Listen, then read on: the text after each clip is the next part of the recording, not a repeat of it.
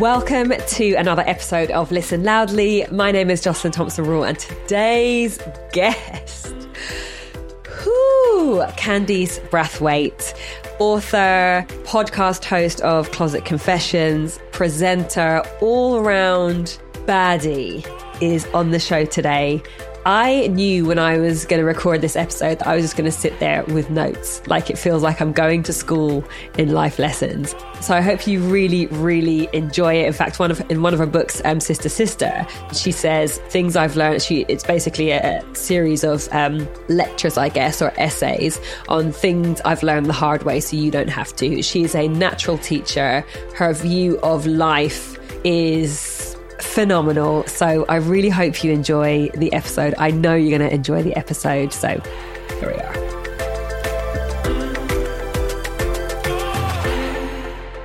Everybody, just to say, and I can't even look at her, Candice Brathwaite is on my podcast.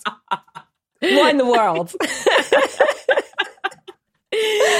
Welcome, my love. No, thank you for having me. I'm so happy to be here. I'm so happy to be, because I typically only see you on my screen. So this is really, really great. Yes, amazing. And I tell all of my guests this because I wrote my dream guest list and everybody on it said yes. And I'm just like, sorry, are you sure? So first of all, thank you so much for being on here. Do you know what I feel like? I feel like sitting down here, like I feel like I'm in school, I'm sitting in class, and I'm just going to learn everything because you are the most natural teacher. Aww. It's amazing. Amazing. So author, podcaster of Closet Confessions, presenter, all-round baddie, manifester, style queen. And I'm just, guys, today's not the day. I'm in a simple black t-shirt today, but usually, yeah. What an intro. Thank you. No, my pleasure. So I knew you first from your first book, I Am Not Your Baby Mother, which is phenomenal. Everybody buy it. Do I have it? I've got all my books on my shelf, but if I move out of this space now, I'm going to ruin my podcast. Yeah, don't risk it. Don't risk it. And then I followed you on Instagram, and I remember just being like, listen, I feel about fashion and makeup the way many people feel about exercise, right? If I have friends come round here and try and fix up my wardrobe, I hate it from start to finish, but I like the end result. I like the end result. Anyway, So I used to sit and watch you on Instagram, just pulling out, oh, let me just grab this. Oh, no, actually, this is better. I'm like, that is better, but I don't know how you put that in your brain. Like, I just can't. It's not in me. And I understand that these things are learned and you can get better. But anyway, it's amazing to watch. Now, thank you. Rewind. So you started out, if I'm right, as a receptionist and a marketing assistant. Is that correct? Yeah. So my first grown-up job, I actually won a competition. A large publishing house had a competition to win 4 marketing places. So 4 marketing interns, essentially. And why I gravitated towards this competition is because you did not need a degree to apply. I didn't go to university, you see. And so when I saw that, I was like, okay, I think I'd be really good at this. Bearing in mind, my firstborn was a year and a half. I was tired of being a stay-at-home mum, and I wanted to try and get back into the workforce in a serious way. So I applied, 3,000 people applied. I got down to the final 20. And the day I arrived, I was the only black person in the room. So I'm not going to lie to you. At that point, I just stopped trying. I was like, there is no way. There is no way one of those seats. Exactly. I'm like, sorry, guys. So spent almost 2 years as a marketing assistant in this publishing house. And a trend seemed to be developing where I noticed that all our ad spend was being pulled away from billboards and buses and trains and being given to Google and bloggers. I was spending the majority of my day phoning these bloggers up saying, how much would you charge to profile this title on your blog? And when they told me the price, I audibly gagged. I was like, okay, so I'm in the wrong job. Got it. Yeah, what am I doing here? What am I doing? But how do I build an audience that brands will then define as profitable? Like those cogs started to turn in my head, whilst also starting to admit to myself that I didn't want to be on this side of publishing. I wanted to be the one writing the books. So those two things kind of happened at the same time. And being the true Pisces that I am, one day I just quit. I just turned up and like at lunchtime, I was like, I don't like this anymore. And I think I was only meant to be here to scratch away and get to another point. So thank you for your service, but I've got to go. Now, in retrospect, that was crazy. Like, I was so poor, Jocelyn. Like, I was so poor. And so Bode, he was my partner at the time. He's now my husband. I don't think people understand. He didn't talk to me for like 3 years because he was like, you've left a job that people dream of. There is a scrummage to work in the publishing industry. It can feel like you're pushing against iron gates, especially if you're Black, working class, and you don't have these degrees or nepotism or that network. And he literally felt like I was pissing on this huge thing. And I was like, I know this sounds crazy. I'm gonna need you to trust me. I'm going to need you to trust me. I can see how the market is shifting and where money's going and where the attention is going. And if I can carve out an authentic audience, this will be one of the greatest moves I've ever made. Admittedly, it took 5 years. Yeah, things take time. It takes time, but I think everyone that looks at the scope of my career now is like, yeah, she just went with her gut on that and it's paid off tremendously. And also interesting, like Bode's response, which is the response often of many, many people, is this idea of you're in this place that people would love to be. So therefore, you should stay there because everybody else would love to be there, irrespective of whether you wanted to still be there or not. And I feel like so many people would listen to that and go, yeah, do you know what? You're right. I should stay here. And then the growth stops. But you believed so deeply from what you were seeing with your own eyes and with the budget of the company that you're working for, that this was where the future was. And yes, it did take 5 years. So two things in our internet space now, sometimes it seems like things happen really, really quickly. But to establish something really, really well, it still takes time. It takes so much time. And I often say to people now that I see my work as like the sunrise and the sunset. Every day that sun's coming up. It could be a cloudy day. It could be pissing down. The sun's always going to come up and it's always going to set. What I am not in the business of is being a shooting star. And in my industry, I see so many shooting stars. They go up so quickly and they burn out in just the same amount of time.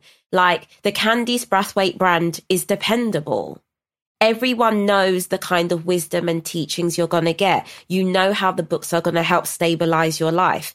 This doesn't necessarily mean that I'm going to like go up really quickly or be super viral in a matter of 6 months. It does mean though that in 20 years time, people are still going to be rocking with the Candice Brathwaite brand, which is something, especially in the age of the internet, I'm constantly trying to promote because I think so many people have an idea, whether it be a career pivot, brand business, or a way they want to grow their family. And I'm like, do not get burdened down with this idea that these are your KPIs that need to be ticked off in this time frame, or this is how you're supposed to blow.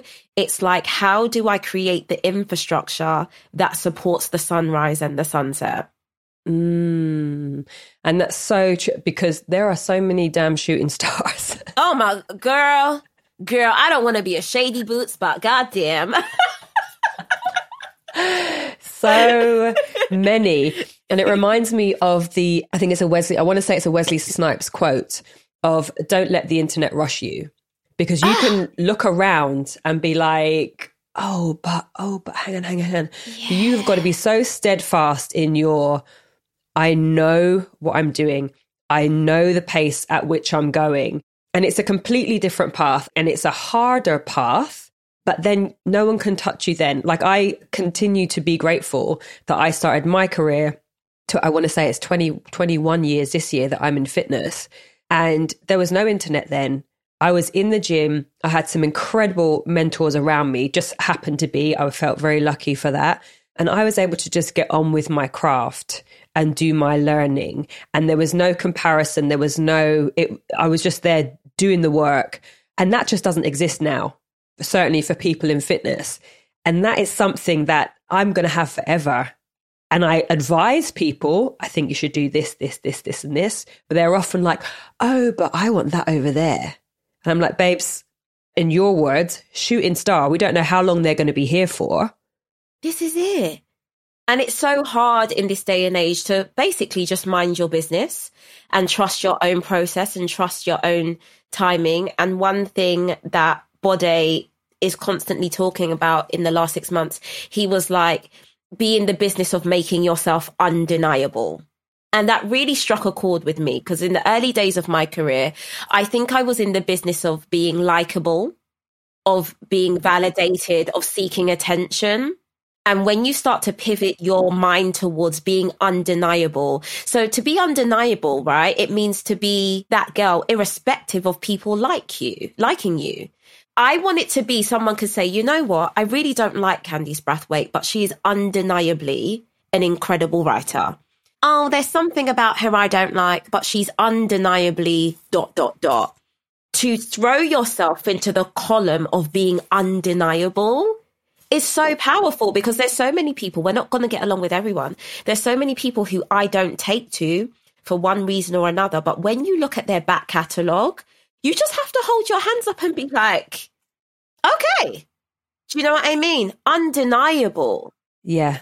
So with the build, with it taking you 5 years, what did that look like?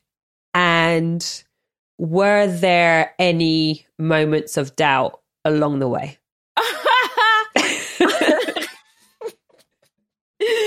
Woo! Oh my gosh. I think I'm only now, and this will be shocking to some people, I'm only now coming out of my season of doubt. So that has taken years to work through. And it looked like a lot of trial and error. And for me personally, there was a lot of cosplaying. I thought I had to be more like these middle-class white women in order to be a success, or be like this person, or speak this way. Like, I didn't start publicly speaking patois until like 2 years ago. And like a huge part of my Black demographic were like, I had no idea you were Jamaican. And that just blew my mind. I was like, God damn, like, to some degree, I've been doing this really well, but also how sad that I thought I had to tuck that part of myself away in order to be perceived as a success. I will say there's perhaps two, but one that really stands out in my mind. I had such a public moment of reckoning where a woman who used to be quite a big mummy blogger at the time got uncovered to be a massive internet troll. And it came to light that she was going on forums and I was being trolled the most, and in a racist manner. It was a huge public story, to the point that my childminder, who didn't know anything about my job, was like sending me a copy of her newspaper and was like, oh my God. Like, wow. Yeah. And it, So I knew about this uncovering. I didn't know any more detail than that. Yeah. I didn't know that it was I didn't know that you were a part of this whole, wow, okay. Yes. Like, my name was at the center of this storm, so to speak. And I remember spending maybe about 3 weeks just flat out crying, and also being rightfully angry, but having to deal with the fact that because I'm a dark-skinned Black woman, I wasn't given the space to be publicly angry. It was very much like, you have to allow this shit to happen to you. You don't get to defend yourself in this moment. And that for me was, I think everyone who's followed my career, after that, there was a huge shift And I was like, guess what? If I'm going to play this game, we play by my rules and my rules alone. And I'm no longer going to cosplay and pander to what I believe to be the thing I need to be in order to be a success. And so as painful and as public as that situation was, hands down, one of the best things to ever happen to me, because it was like being given the keys to the city or like being unshackled. I was like, okay, how can I make this work in my favor? Okay, you now have to take the liberty of just showing up as authentically as you can.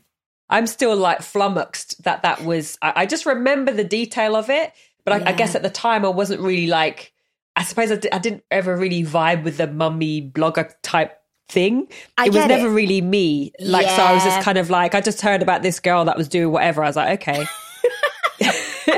But yes, also that part where you're not given the space to defend yourself because there's already judgment.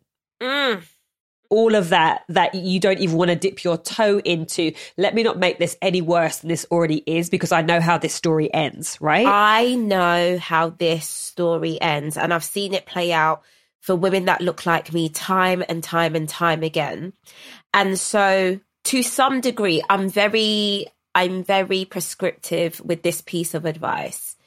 But I once heard the quote, "Silence can never be misquoted." And it's such an anchor for me. It's like my go-to. And I've watched people grow insane by my level of silence. Like, I've watched them just combust because they're like, she's saying nothing. There's no reaction.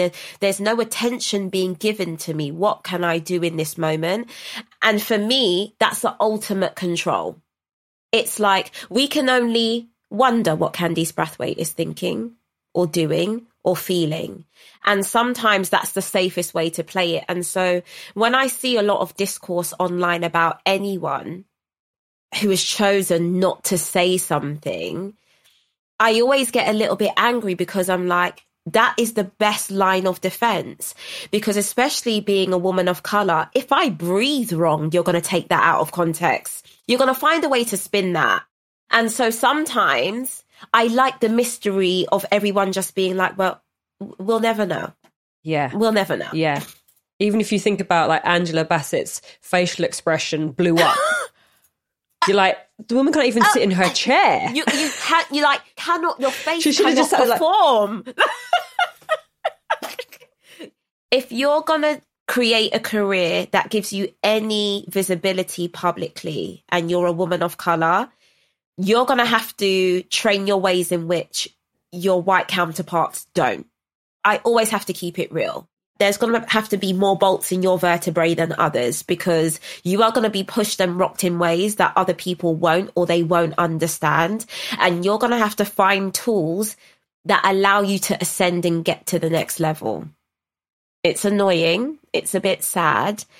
But I've had to learn to like fight in the boardroom instead of the playground, so to speak. Yes. And so do you feel like once you made that decision and you were like, okay, this is how it's going to fly, cool. Was that a big shift for you then in terms of how quickly things happened? Like once you had the whole mummy blogger experience, once you leaned into how powerful silence was there a noticeable shift for you, or did it just feel more settled or smooth? I think over time I grew to become way more comfortable. Also, what happened after that, right, was me having to work out if I could do this alone. And by alone, I mean not pretending to be someone else as a prop. I was like, this is going to be a true test to if this really is your purpose, because now there are no backup singers, there are no supporting actresses. You are pivoting your brand and you're being your most authentic self. And are you prepared for people not to like that? We're just going to have to give it a try. And so that I was a little bit hesitant to start coming out of my shell somewhat.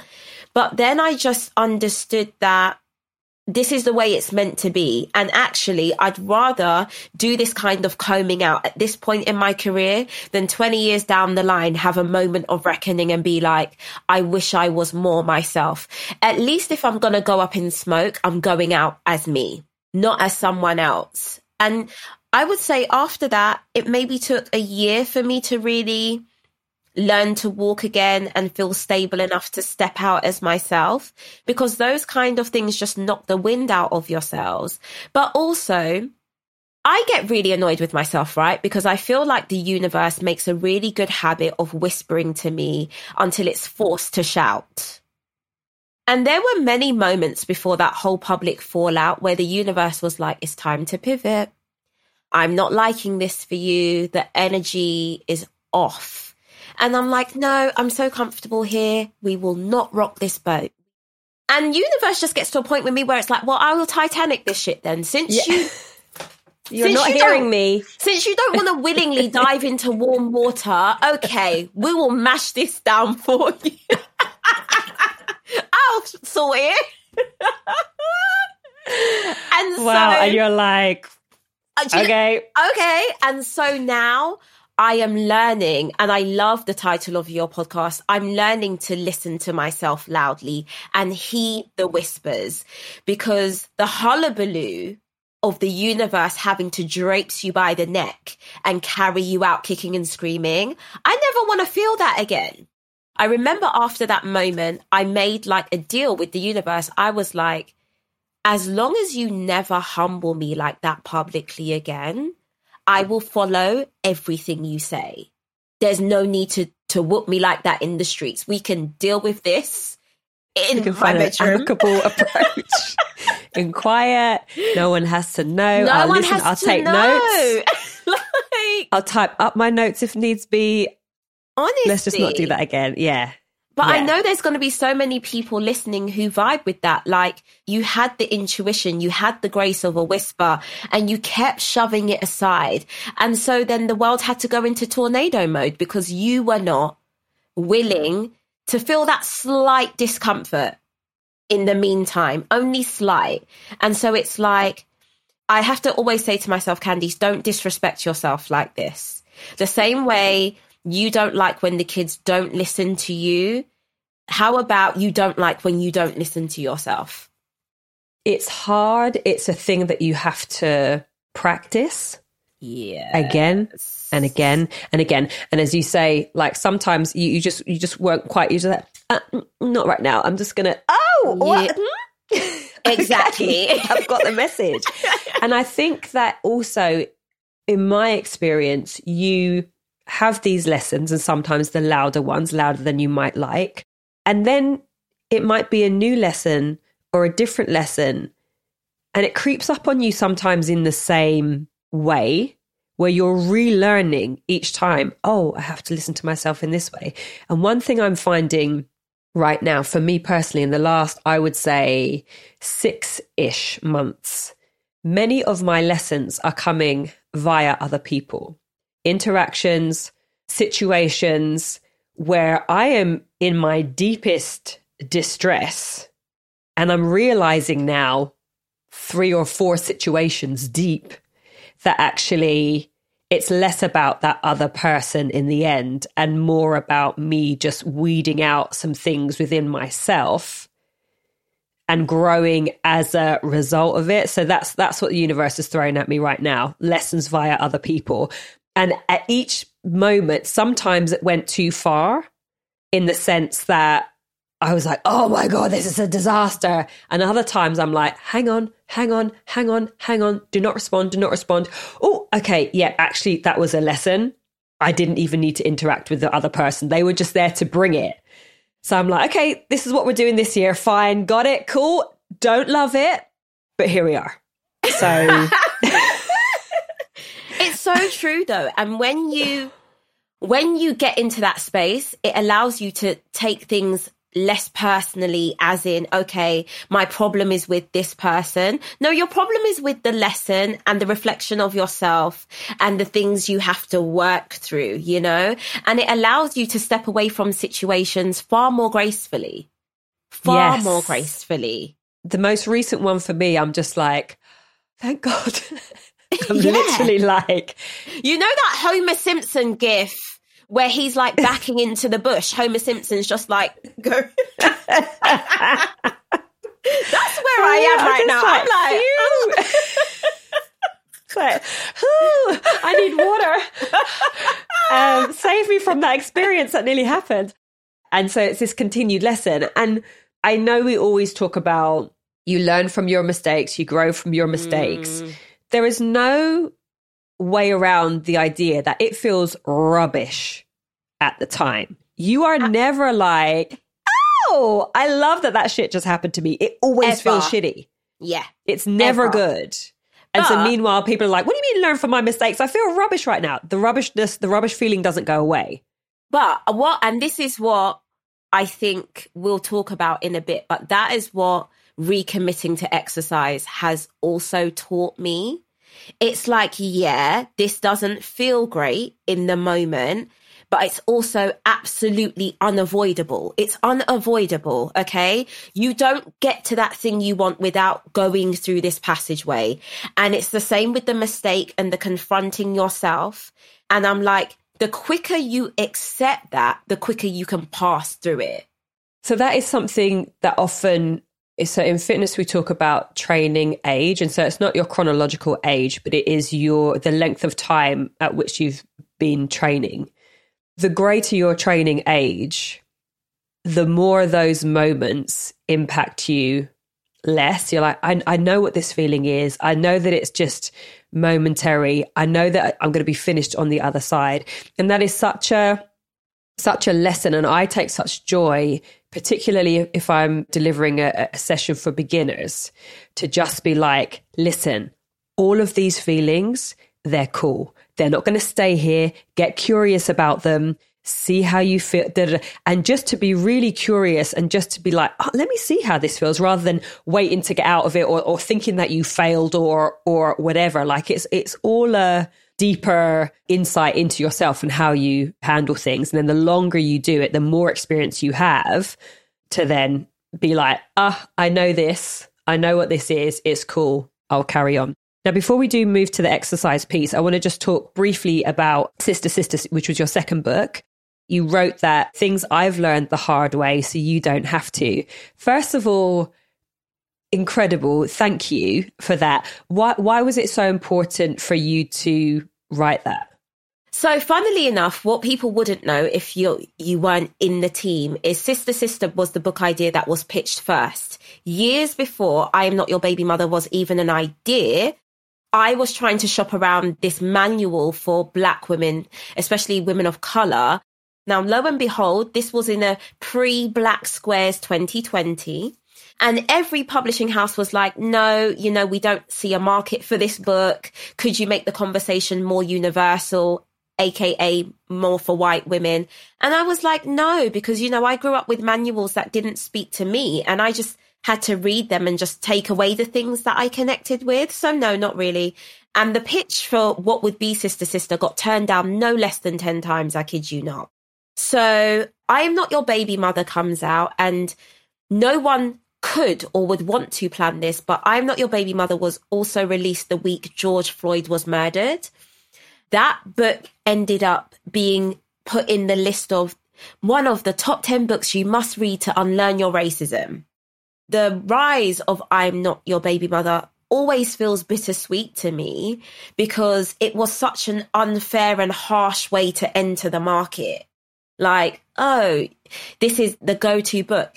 Also, incredible and equally sad, I'm Not Your Baby Mother was the first ever title to enter the British Library of a book about Black British motherhood written by a Black woman in 2020. And so once the hysteria of that book had settled, I was like, oh, I can do what I want now?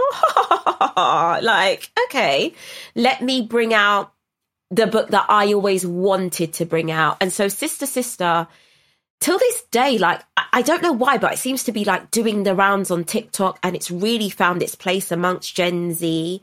I'm so proud of that body of work because the kind of essays in there, like, I could have only dreamed about reading an article or an essay about colorism from someone that looked like me, or what Black love felt like, or what the idea of interracial love felt like. That would have been just a dream. And so sister, yeah, she's an OG. Wow, okay, I didn't know that. She was pre I'm Not Your Baby Mother. So let's talk about Petra. Yeah. Can you tell everybody who Petra is, please? Petra is my Peloton tread. She's my baby girl treadmill. I don't even know how I came up with the name Petra, but yeah, me and Petra got into some things last year, boy. Whoa. Wow. And so did you get Petra at the start of 2023, or did you have her before and then you made a commitment to her at the start of 2023? Funny story, Jocelyn. So I was supposed to do an activation with Peloton. They approached me because I'd previously had the bike, and they approached me and they were like, we see how much you love the bike. We'd love to work with you. And just as a token of our appreciation, here's a tread. I was like, okay, cool. And you know what? I took the tread just for vibes. Like, bruh, okay, cool. That's nice. I won't be using it. But the idea of having a home gym was kind of cute to me. I was like, okay, yeah. Give me that tread. Thank you. And every day I'd get on the bike and Petra would be looking at me like, you're really not going to boost me up, huh? I was like, girl, no, just mind your business. It's like... You get to be here, but don't expect me to be on you. Do you know what I mean? Just enjoy the vibe. Stop asking me questions. My God. Like, get out my face. Oh my God. And then, right, I got to the end of 2022 and there were multiple things happening for me. I think the most important thing, and I think this is a great podcast to have this conversation on, I was desperately unhappy in my body. Like, it was the lowest I had ever felt about my physical form. I think maybe in my entire adult life, I was like, yeah, I don't like living in this body as it currently is.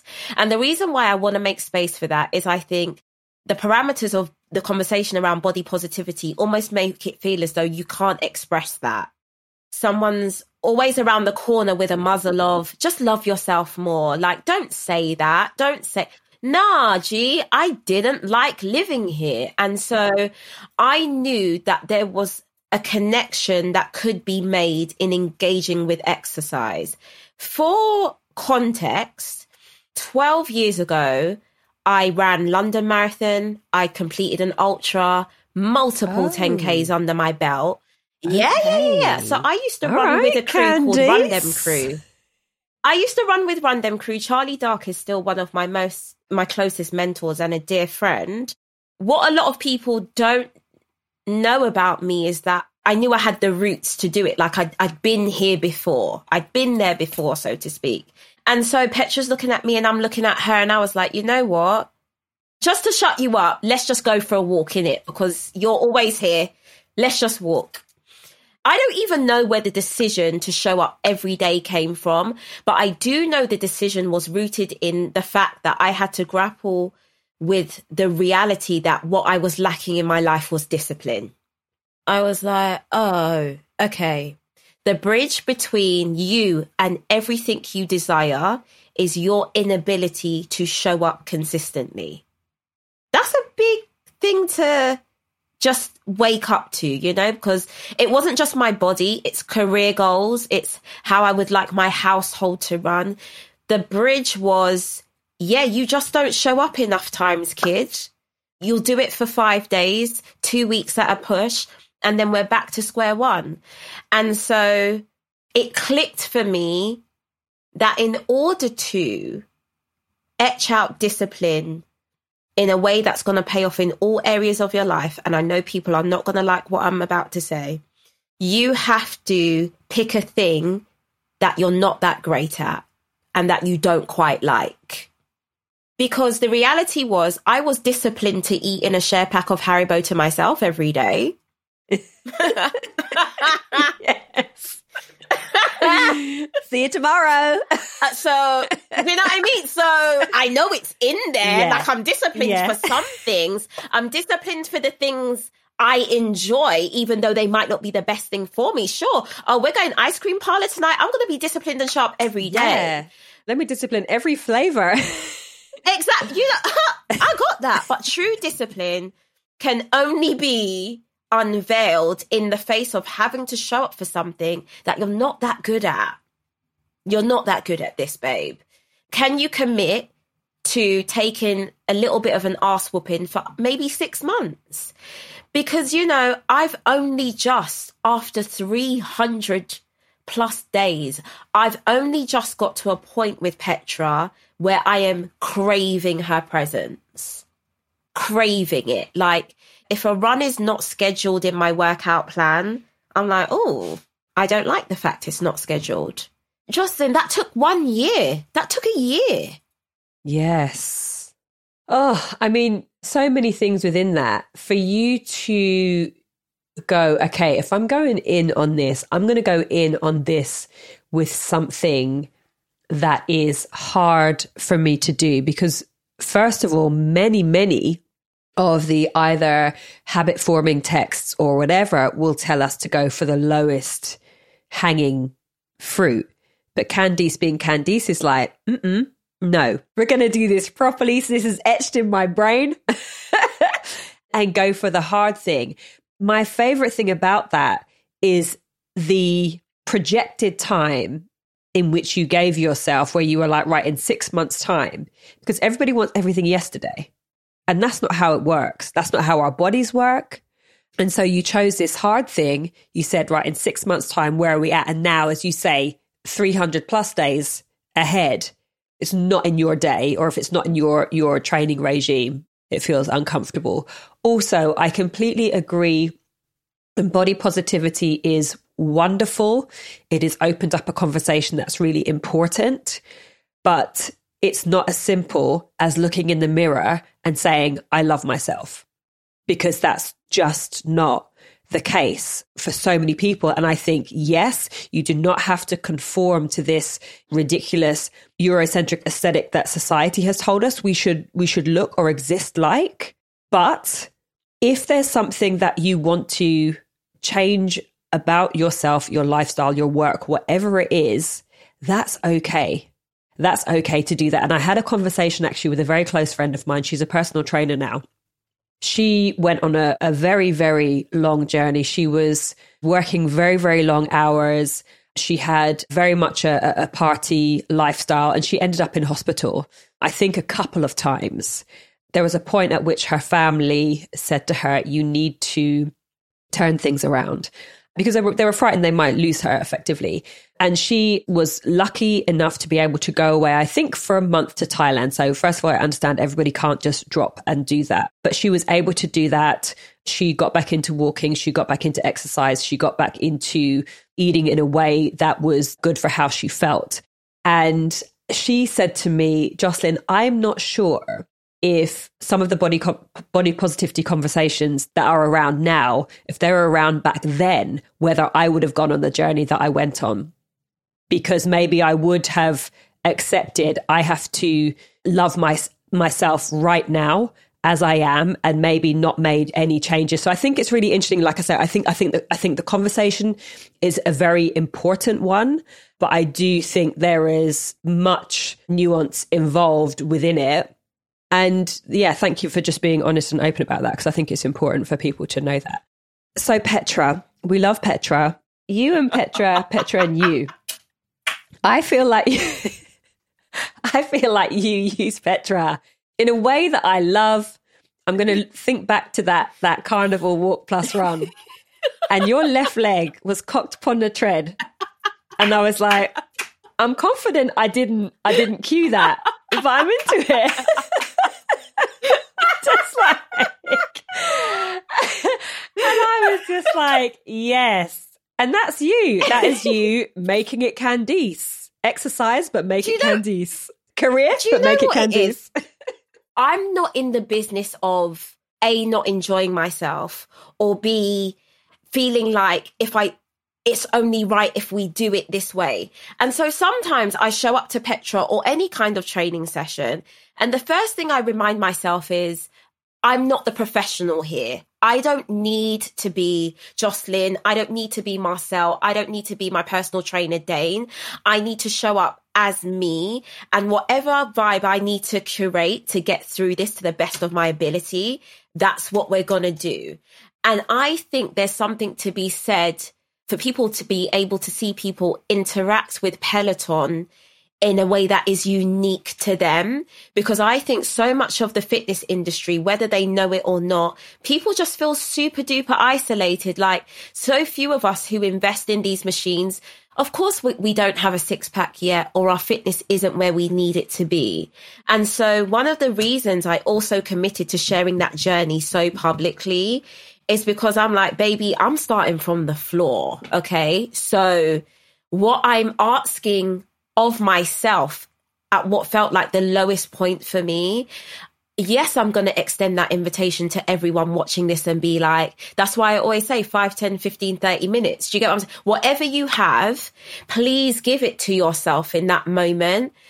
And once you crack the discipline element, then let the fun enter the chat. Let the fun enter the chat. And then also within that, learn your limitations. Like that same mentor, Charlie, he messaged me a couple of weeks ago and was like, I've seen your incredible progress. You know, I've got a London Marathon spot next year with your name on it. And I was like, whoa, boy. You wait right there, my love. I didn't say all of that. Okay. Because now I'm in this, I also get to read the room and know when it's time to do that. And I could have got swept up on this wave of everyone congratulating me for that 52-year streak and showing up for myself and being like, yeah, I'm going to do it. I'm not ready yet.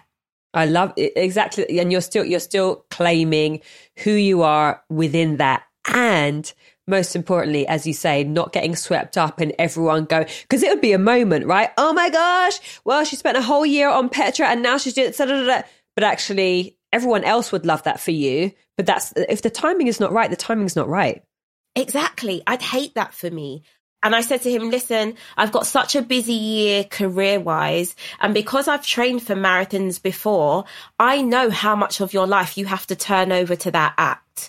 At least 60 to 70% of your free time. If you're not out there running, you're thinking about your food intake, you're thinking about your rest, you're thinking about cross training. And I said, the way my calendar's structured this year, I would not be able to give that much of myself. And so I feel like sometimes we need to hear that it's okay not to just run amok and take liberties with our bodies just because we feel emboldened by stepping it up a level. It's like, is that the right thing to do right now?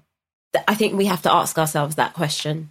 And just because you can do it doesn't mean you should do it, right? There's a time for everything. And the more you grow to continue to trust that intuition, you're like, cool, all in good time, not right now.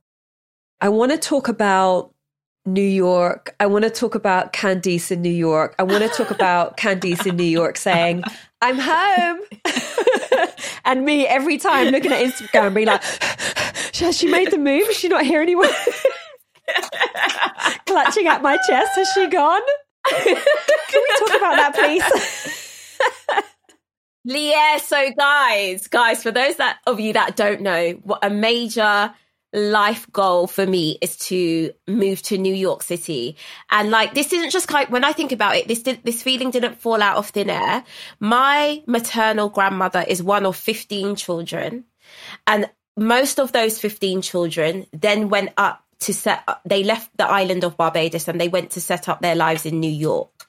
My maternal grandmother was the only one to come to the UK.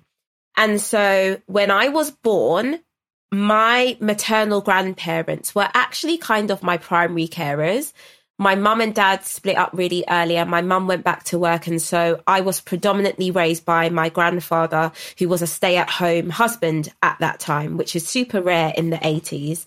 But what this also meant is that every family holiday was with my grandparents and they always took me to visit family in New York. So I've spent most of my summers in my younger years, like drenched by a fire hydrant in the summer, chasing an ice cream van down Flatbush Avenue. Like, so it's in the core of me, to see that as like my dwelling place. And as I've gotten older, I've had to reckon with the fact that there is nowhere in the land that makes me more myself than New York City. It's just the place. It's like a baby in a manger. It's the place that makes me feel safe and rocks me to sleep.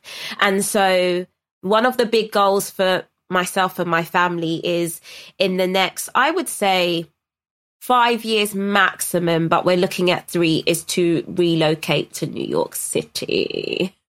Right. I love this. Let's talk about, with that in mind, with you speaking it into existence, with you adding the layers of just how at home you feel there. Let's talk about your book that's coming out in September, Manifesto. Yeah. Talk me through that, my love. So I'm a massive, massive fan of manifestation. I mean, who isn't? It's kind of everywhere at the moment. But as per usual, your girl has seen a gap in the market, because what I have noticed in my manifesting training is that the idea of manifestation is always sold by the same type of person. It's generally white man, white woman who came from a somewhat stable background. And even if they weren't super duper rich, there was enough of a financial padding to make them feel safe. Now, have I been able to learn from them and make the tools they share work for myself? Absolutely. But I've also recognized how so much of the manifestation conversation leaves out Black people, people of color, disabled people, trans people, people who, for whatever reason, the universe or society, not the universe, society has made sure to make them feel like they're not that girl. So I often sit there and I'm like, of course, manifesting's easy for you, right? You turn on your TV, you constantly see reflections of yourself. You see yourself being a CEO and running boardrooms. So there is just this easier link between who you are now and who you could be, because you see it all the time. What does it mean to manifest if you were born in a body that puts you on the fringes of society? That is where the idea for Manifesto came from. Because I'm not going to lie, I have Black women run me down in the streets and they're like, you know, your character arc or the way you've built your life is just like so unfathomable to me as a Black woman, because you seemingly appear to be one of one. Like, okay, but surely this can only happen for Candice, right? She was born with some like lucky star. And I'm like, no, I just learned how to like trick the atmosphere. But I understand why you struggle to make that link, because you only see a Candice, or you only see a Oprah, you only see a Clara. We're so few and far between that you're like, oh no, that's their luck, that's their grace. Yes, it couldn't be me. It couldn't happen to me. It couldn't be me. Whereas there are mediocre white men working for tech companies across the globe who are just like doing great. They're like, no, I do not have the qualifications, but they gave me the job. So what is it? There's some quote, have the confidence of a mediocre white man. Do you know what I mean? I'm just like, that mediocrity is in their blind spot, because the world has said to them, we've tailored this space for you. Your CV doesn't matter. We've tailored this space for you. So what Manifesto does is hopefully share some tools that everyone can learn from, but we're specifically going to dip in and out of the conversation of what it means to build your dream life when it often feels like it's not on the shelf for you to buy anyway. Yes, amazing. I love that. And I know that when I initially asked you to be on the podcast, that was one of the things that really spoke to me, because that was the same thing when I was reached out to by Murky Books about writing a book on fitness. I was like, well, I'm not going to write a book on fitness. All of the good texts have already been written. But they were like, no. We want you to talk to ableism. We want you to talk to access. I was like, oh, okay. Yeah, because all of the texts that are written do not speak to that. And even down to the images in the book itself of, you know, some of the exercise and so on. So it's so important. And as you say, yes, we can learn from all of these texts or, you know, lessons from these people, but then how do you make it applicable to the person who lives within a system that doesn't see them, or certainly gets them the work that they have to do to get to the start line is so much more than so many other people. And I kind of felt a little bit that way about fitness, you know, the fitness industry. I spent so many years trying to be maybe admired by my peers and getting to a certain level. And then I got to that level and I was like, oh, I don't love it here. You're not seeing honestly, you're not seeing everyone. Light bulb moment, huge, colossal bomb. And when that goes off in your brain, it's really scary because most of us, we put decades into this one idea. And then when we arrive, I'm like, oh. Yes, this is it. Oh, this is the ghetto. Is that a white refrigerator? It's ghetto up in here. It's so true. That's the hard part of that. But then the great thing comes in where you get to define success on your terms because you arrived at the space that everyone said was the thing. And now you realize the food is cold and they don't even meet your dietary requirements. But that also building to that moment now gives you the liberty and the space and the CV to say, okay, how do I build this to suit me? What defines me as a success in a space that, yes, I fought like hell to get here, but it's not very welcoming. That part as well. Mm-hmm. Getting there and then being like, I made it. You're not happy for me to be here? No, and so frosty. So frosty. So frosty. But it's so true. And just one other thing I feel, and I'm always careful how I say this, but I think that a really limiting statement to make is, oh, it's okay for them, they have X. And on the one hand, yes, it's important to understand that somebody is where they are because of the environment in which they grew up, because of the privilege that they have, because of the system in which they live. But if we just make the statement, oh, it's okay for them, they have all of this, so that's why I'm not X, or I'm not there, or I haven't arrived, that's not going to move you any further forward. Your energy is looking at someone else, what they have, you're now taking steps backwards. So I will always say, do what you can with the resources that you have right now. And this is the thing. And so people, you know, you were saying like, you know, you check Insta and you're like, oh, has she moved yet? Girl, the kind of house I want, we're talking $5 million flat, right? Okay. And am I coming to tea? And like, I'm not gonna lie. I got a few gold chains, but I'm not there yet. Like, your girl ain't there yet. But the reason why people see me go to New York so frequently, it's because energetically I'm registering my interest. I'm letting the universe know that as soon as these coins are aligned, make way. One of the things about manifesting is like, you have to put your hat in the ring. You can't stand on the sidelines and be like, oh, I'd quite like that. And actually, I think I can't get it. So I'm just going to be a bitch about the people that actually try. And I'm just going to, no, I don't yet have $5 million free. I don't yet. But I think that the more I go there and I register my interest and I go and I have a damn good time and I bring those feelings back to my current situations, I've seen how that slowly but surely makes the things I need appear. And I just need people to know it is of no business for you to see the end of the road. We have no interest in the end of the road, okay? I'm going to take this a quarter of a mile at a time, just also without a doubt knowing my end point. It's like getting in your car and setting the GPS and then frantically worrying about every mile until you reach your destination. You know where the hell you're going. I know where the hell I'm going. And guess what? if I obsess about how I'm getting there, I might miss the route for a shortcut or a detour with a better view or a way to get there where I'm able to help someone else out. There might be a hitchhiker in this route who needs my help. And if I'm so closed off to the millions of ways the universe could agree to having me live in a place that, and here's the thing with our manifestations, right?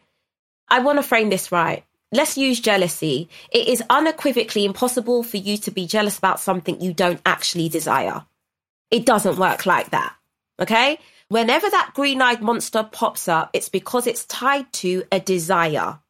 There are some things I'm not jealous about. I don't know, people who understand cars, because I couldn't give a shit. Like, just make sure there's petrol in it and I'm fine, whatever. The things that make me go, oh, I wish I had a bit of that, it's tied to a desire. So that's the first thing I think everyone needs to understand. You don't necessarily need to fear jealousy as long as you're willing to read it correctly. Detach the feeling from the person you're looking at and sit with why you're jealous about that thing. It's because you secretly want it. Number 2, you then have to work through whatever has made you feel in your life that you're not worthy of having that too. Because that's not a them problem, that's a you problem, okay? Things are going to come up. When you do this work correctly, you're going to, maybe when you were 5, you were told that people like that, they're greedy or they're spoilt, or maybe you were told to know your place. You know, there's going to be things that crop up where you're like, oh, okay, that's why I was told I can't have that. The next phase is then throwing your hat in the ring. So many people do not register their interest on their desires. And it drives me mad. Like, babe, I need to hear you say it. I need to hear you say it. The universe needs to hear you say, that's who I want to be. That's where I want to be. And then all it's going to ask you to do every day is show up and take baby steps. Just little steps. And as you do that, I find the universe just conspires to make it work. And so that's why I get a bit annoyed when people are like, well, Candice, when are you going to New York, or how are you? Oh, don't ask me those. Yeah, we're not worrying about the how. Like, yeah, it's happening. Yeah, I've already made the decision. She's like, I'm already packed. I don't know what it is. Yeah, the date will be the date, whatever. That's not even a concern. Yes, but it's so true. And that teetering on the edge, instead of actually going, you know what? Stop thinking about the million steps. Just take a step, the next step, the next step, and done. Because so much energy is wasted in between that. And like also you saying about, you know, what you were told when you were younger about what you can and you can't have. And one of the big things for me was there were always deep consequences for success. Woo! So I still to this day have to remind myself it's okay to do well. It's okay. I'm telling you, adults used to say it to me. I was born in Dublin, so mum's Irish, dad's Jamaican. I was born in Dublin. We lived there till I was 7. I did Irish dancing randomly for 15 years. I did very well Irish dancing. I would win competitions. Mums would be there when my mum was moisturising my legs because I had little ashy legs sometimes. So mum was taking care of me. Oh, she's massaging her legs to prep her for, she's just, you know, doing extra things. She was just putting a bit of grease on my leg. That was it, right? Or if I won a competition, oh, I'm so surprised that you came this position from grown women to my little self, you know, and just again and again and again and again, I would hear this. Or the university that I wanted to go to, oh, it's very hard to get in there. Would you consider going? Why are you telling me that? Why? And guess what? Now I've done enough work and I'm in a really great space about manifesting. I get you're telling me that because you didn't throw your hat in the ring. Yeah. And so It's really annoying to watch other people throw their hat in the ring. That people like to clip that as soon as possible. Oh, I remember growing up, a common thing people used to say about me is, oh, she thinks she's too nice. She thinks she's too smart. And it really made me for years just go into myself because I'm like, oh my God, like, why? And now I'm out of that space, physically out of that space. Like I left the community that raised me. I was like, oh, you guys were just scared. I get it. You were scared that if I clock the fullness of my power, it's a wrap. It's a wrap. And you know what? It did end up being a wrap because I did clock it, and I've had to move myself into a physical space where I'm allowed to flourish. But my heart breaks for the people who don't get that moment of reckoning and don't get to be free. And I come across them time and time again where I'm like, oh no, whatever your dad said, this is why we're here. Whatever your mum said, this is why we're here, you know? Yeah, so true. I've got a little picture. My mum bought it for me for my birthday, but this is a little picture and I've had it forever on my phone. Right. So it's a little braids and little flowers in the braids. And when I made my Holy Communion when I was 7, there's a picture of me with my nana and my granddad, and I had my braids in, but that was little 7-year-old me who was getting told a lot of things and blah, blah, blah. So I remind this image of her now, same me, but little blooms in her hair of growth and flourishing. So she's my little reminder of that. You know, often you say, what would you say to your younger self? And I love and hate that question, because on the one hand, I think, well, if I told her all of the things that I needed to tell her, I'd be a different person now. So I'm grateful that I am the person that I am now. But I also think that whatever you need to tell your younger self is actually what you need to tell yourself now, if that's the thing that still impacts you. So she's my little reminder of growth. But final question. This has been, I want to do this every day. This podcast is called Listen Loudly. You have told us many, many times, I feel like where you've listened loudly to yourself. Is there a pivotal moment in which you listened loudly to yourself that has changed everything for you? Yeah, aside from the one where I quit the job in publishing, it would definitely be I contracted sepsis after the birth of my firstborn. I was constantly told by the midwives coming, I had an emergency C-section, and day by day I was feeling worse, not better. And I was constantly told by the midwives coming to see me, oh, you're overthinking it. You're a new mum. Stay off the internet. Like, you're Googling your symptoms too much. There's nothing. Oh, the reason why you've sweat through to your mattress is because of excess water, yada, yada, yada. I just knew within myself that I was deeply unwell. And then one night, I think it was the 4th night or 5th night, I decided to rock my daughter to sleep. And I had an argument with Bode about it because he was going to do the night shift. And I was like, nah, you just go. We literally argued. I was like, you go to sleep. I am putting her to sleep that night. We both fell asleep. And then what woke me up was the scent of what could only be described as a rotting pig. Long story short, it was me. So what had happened as she'd fallen asleep, her little baby body had gone down to my tummy and had burst the infected sac that was laying underneath my C-section scar. Lo and behold, blue lit back to hospital, emergency surgery, 6 weeks in intensive care, yada, yada. But for me, that is literally a life or death kind of decision, because I was literally at death's door. By the time they'd got me back to hospital, like, surgeons were just waiting because sepsis takes hold so quickly. And so for me, that's like such an emotional reminder of how I am always right. And I don't mean that in that cocky way, but I am always right. Yeah. Especially in that vulnerable position where you've just had a child, and as a new mum, which is always, what you're told by the hospital, no, you're doubting, like they're saying, oh no, it's just because it's your first child. What do they know? And you're like, I know.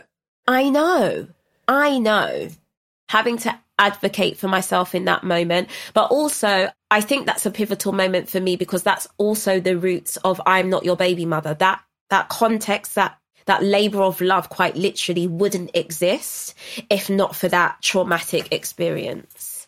Yeah, amazing. Thank you for sharing that. Candice, this has been everything I wanted and more. Truly. I hope everyone who listened is okay, because I know I can just be like, No, about la la la la la. You're never. I sit and watch you on Instagram, and I'm like, the articulation of every single word just hits, and you'll pause, and then you'll carry. And I'm like, how does she just flow like that? How do you just flow about la la la la? There's no la la la la about you. It's just point on point on point on point on point. So my goodness, thank you so much. I know that people are just going to love this and love you. And I am so glad that you just took the decision to be absolutely 100% you, because you're phenomenal. So thank you. And thank you for being a guiding light. I say it all the time, like, I couldn't be where I am in certain elements of my life without people like you and other Peloton trainers. And I know it might just feel like you're talking to no one sometimes, but there are very much other people. I'm going to get emotional. I get so emotional. There are very much other people on the other side of that journey who are very dependent on you guys saying that.